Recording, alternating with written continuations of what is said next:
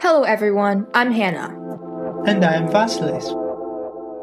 We run Chain Mirror Z, a student-run initiative that aims to empower, educate, and connect Gen Zers interested in entrepreneurship. We interview teenagers with impactful projects and create resources to help you change the world. If they can do it, so can you. On this podcast, we discuss the logistics of creating different types of projects with Gen Zers who have already done it. We will leave our social media and website information in the description.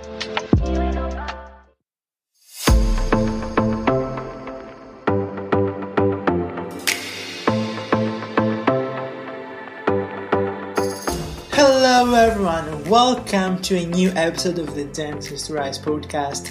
With me in the studio is Kavya Kadia from India. Kavya is only 17 years old, however she has already been nominated for India's 18 Under 18. So nice to meet you. Likewise, I hope you're doing well today. Thank you so much for being with us today, Kavya. So Kavya has already worked with over 15 NGOs both in India and internationally. And today's episode is all about pursuing and publishing a PhD research paper. So to begin with, would you like to tell us about your interests and goals in life? Sure, definitely. As you mentioned, I have worked with 15 plus NGOs in India and internationally, and I'm most curious about grassroots level development around across the world. And my sole purpose of life is to serve different communities because I feel the gift of the life is to serve other people, and I feel that my only purpose in life is to help different communities. I see. So how does your multilingual background help you to establish so many international connections? And how? I think knowing different languages really helped me communicate with people internationally because, in my perspective, talking to a person in their own native language is a privilege because it helps us feel connected, and rather, it helps us feel belonged to a greater community at large. But in addition to that, knowing different languages really opened the entire different culture for me, for the communities, for the societies, while I was building connections internationally. And I really faced the barrier of understanding their language. So I decided to learn 6 or 7 languages that are widely spoken across the world. And knowing the language just isn't the motive when you are connected or you're building network with people internationally. So I had to understand the history, the culture, the current trends, both politically and economically, to understand a person, because building network with people internationally is difficult in terms of ethics, in terms of confidentiality. But yeah, and at the end of the day, your environmental factors really influence how you are as a person. So it really helped me knowing different languages and being multilingual, because in many philosophies, including Greek philosophy, it's widely believed that when you learn a new language, you happen to take a rebirth. And that is what I did. Well, first of all, it's really remarkable the fact that you're talking about ethics and really, getting into learn about someone's culture before you get into the connections. It's true that we haven't seen that perspective before on the podcast, or personally I haven't seen that before, but it's true that in order to have a unique and great connection, you really need to invest onto the culture and the ethics of the person that you connect with. And on the second hand, of course, I agree with your point of view. Knowing all, how to contact and communicate with specific people based on their ethics and their culture is really unique. And at the same time, having all the knowledge about the languages to communicate with is also remarkable as well. Which are the languages that you speak? I think I speak 6 different languages and 7 halfly. For those who are listening right now, Kavya works involved collaborating with people from the USA, England, Japan, France, Germany, Mexico, Nigeria, and many other countries. With that said, what is your current project that needs you to be in touch with so many people? I think my current project is dealing with making health information more accessible to people. And what I mean by that is I'm even working with countries which my homeland India has conflicts with. So I'm working very closely with countries like Pakistan, Nepal, Sri Lanka, Bangladesh on making health information more accessible. And through my connections with different NGOs and companies internationally, I encountered that public health is an emergency and we the youth needs to be involved into politics into making health information more accessible. And I always knew that I wanted to do something at large and beyond borders, and that is why I started working with different organizations. And currently I'm working as the deputy director of growth at Climate Cardinals, which is an international youth-led organization, and we are making climate information more accessible to people who don't speak English. So that requires me as the deputy director to work with different people from different cultures. Of course, so you are spreading awareness in a local level and help people to get into different environmental stuff, which is really important if we want to have a better future for us, for our families, our kids, etc. All right, so now at the age of 16, you have the privilege of publishing your research paper in a PhD. What was the research about? I think my research mostly dealt around with neurolinguistics because, as I said, I love learning different languages. But most importantly, how long term memory is mostly affected by learning different languages. So, my research was no different at the beginning, but later I found that our auditory memory is most affected by learning the language. And what do I mean by that is the more we input for a particular language, that's the more we hear, the more is our output. That is the outcome of learning. And that is what I had a chance of publishing the paper in a PhD journal, but I was still a high school student who was curious about linguistics and human brain. Nowadays, you find yourself busy, stressed, sometimes overwhelmed, and this doesn't lead to a good health. As a busy individual, I found it difficult to find quick and nutritious meal options. Fast food and vending machines were my go-to choices, and to be honest, that's not good for anyone's health. But all that changed when I discovered the Blended portable blender. This powerful blender allows me to create healthy and delicious smoothies wherever I go. Its compact size fits perfectly in my bag. So easy to take it with me to the work, the gym, or vacation. With the Blended, I can blend up all of my favorite fruits and vegetables into nutritious and convenient meal refreshments. No more sacrificing health for convenience.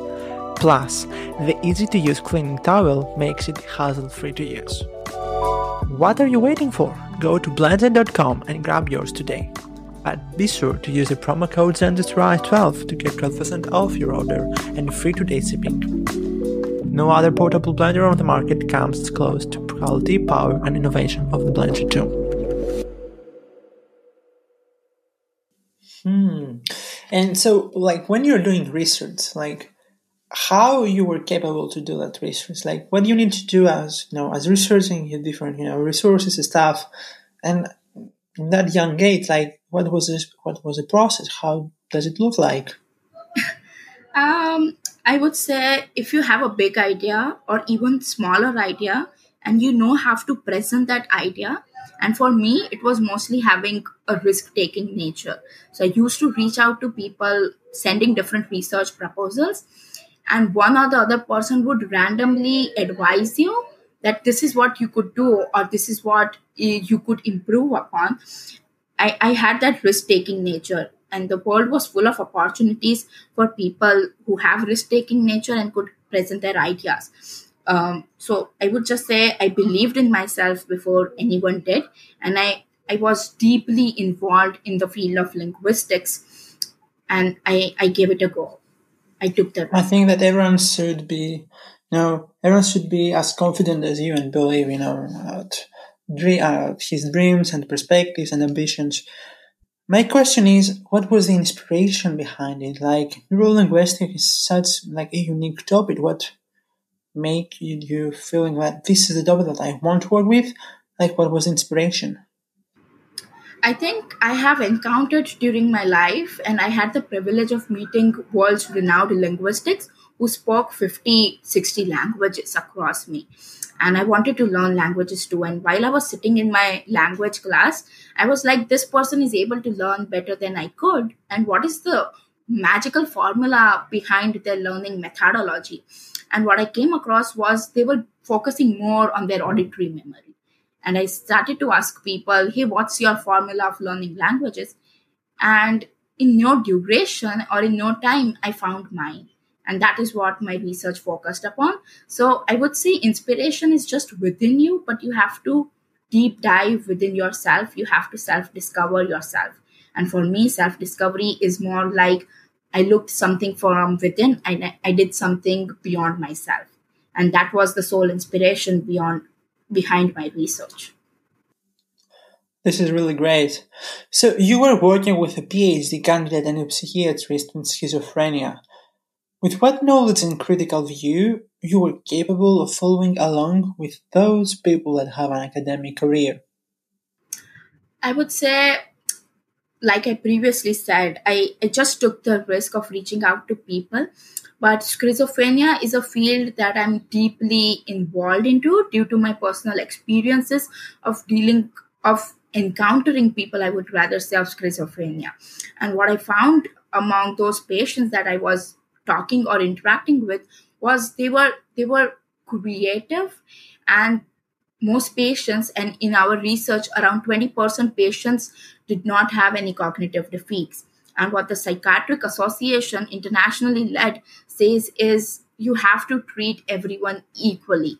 And what we believe in psychology, in my perspective, is having diversity and inclusivity at the same time is crucial.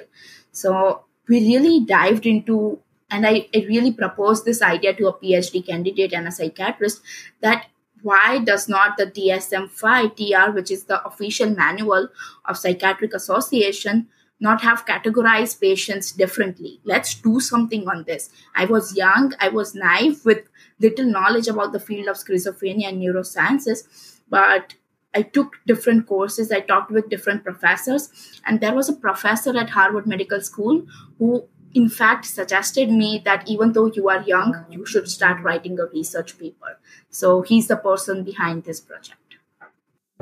So, I think that the most important thing that we need to keep in mind is that don't stop following your dreams. Don't be afraid. Take this extra step, and maybe you're knocking doors, and in the end, one of 1,000 doors that you knocked opens, and a whole new world and opportunities are here for you. I absolutely agree, because if you don't believe in yourself, no one else is going to do. So you have to put something on table so that people believe in you, and that is what I did. Exactly. What is involved when you serve as a research assistant at Harvard University? And how does the application, how did you apply to that? I think, as I previously said, I was involved with professor at Harvard Medical School, and while I was interacting with them, they suggested me opportunities. So when you actually reach out to people with different suggestions and take their advice, they are actually really humble enough to give you those. And I was just talking with this professor, and he said, hey, could you be a research assistant at this laboratory? They are looking for someone. And from India, till the time I know, there are no research assistants at Harvard who don't have a bachelor's degree or those who are under 18. So I was really humbled when the opportunity was given to me. And I'm currently working at Developmental Studies Department, which is really important to deal with, because when I'm talking with someone, I don't ask, no matter what is your age, because no one did for me. So this professor really believed in me, and when I reach out to more people give you opportunities. So that is the key formula. You have to reach out to people constantly. You have to follow up with people. You have to be interested instead of interesting in order to get more opportunities. And of course, in any step, you have to be yourself. Yes, absolutely. Now, let's get into another subject. You are an editor and reviewer for several international journals. You have already mentioned, some of your actions in the NGOs, etc.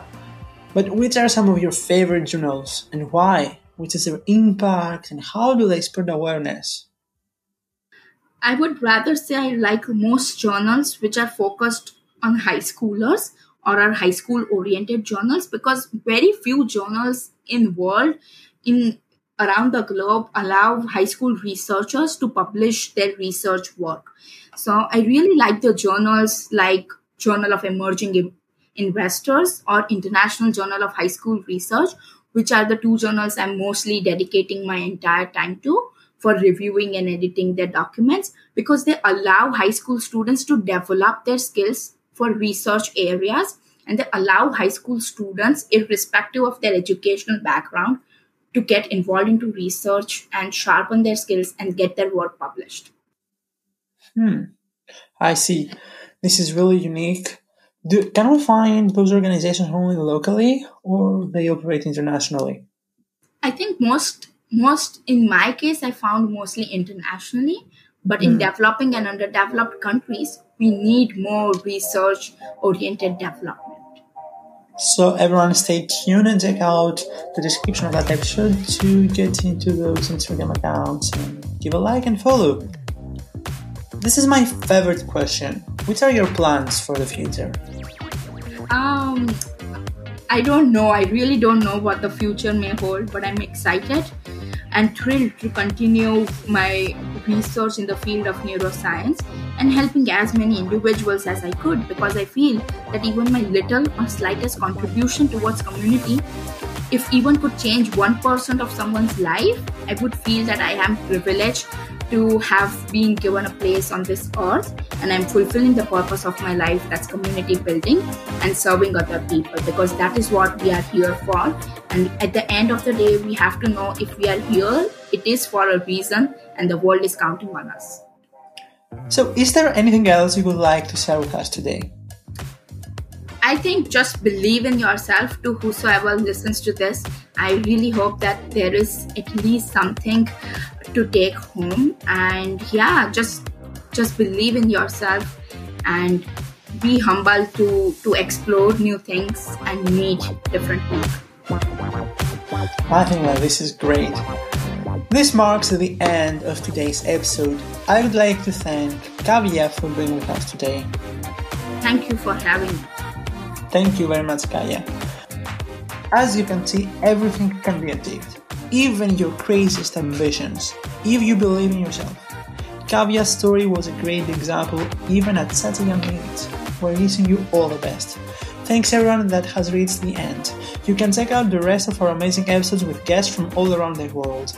Moreover, you can install the Changemaker Z app available both on iOS and Android devices, where you can find the whole catalog of our podcast, create podcast suggestions, Gen-Z-related articles and content from our friends at thread.com and Zenco's company. We reached the milestone of more than 700 total installs across the different platforms, and we would like to thank everyone that was part of this journey.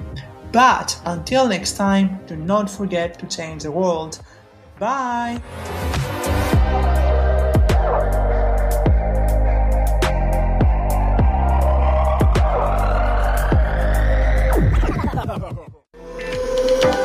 We hope you guys enjoyed our conversation. We had such a great time. Make sure you leave us a review. You can also follow us on Instagram at changemaker.c to keep up with all of our new content. We also have a Facebook page called Changemaker Z, but you'll need to look that one, because I honestly don't even know how Facebook works.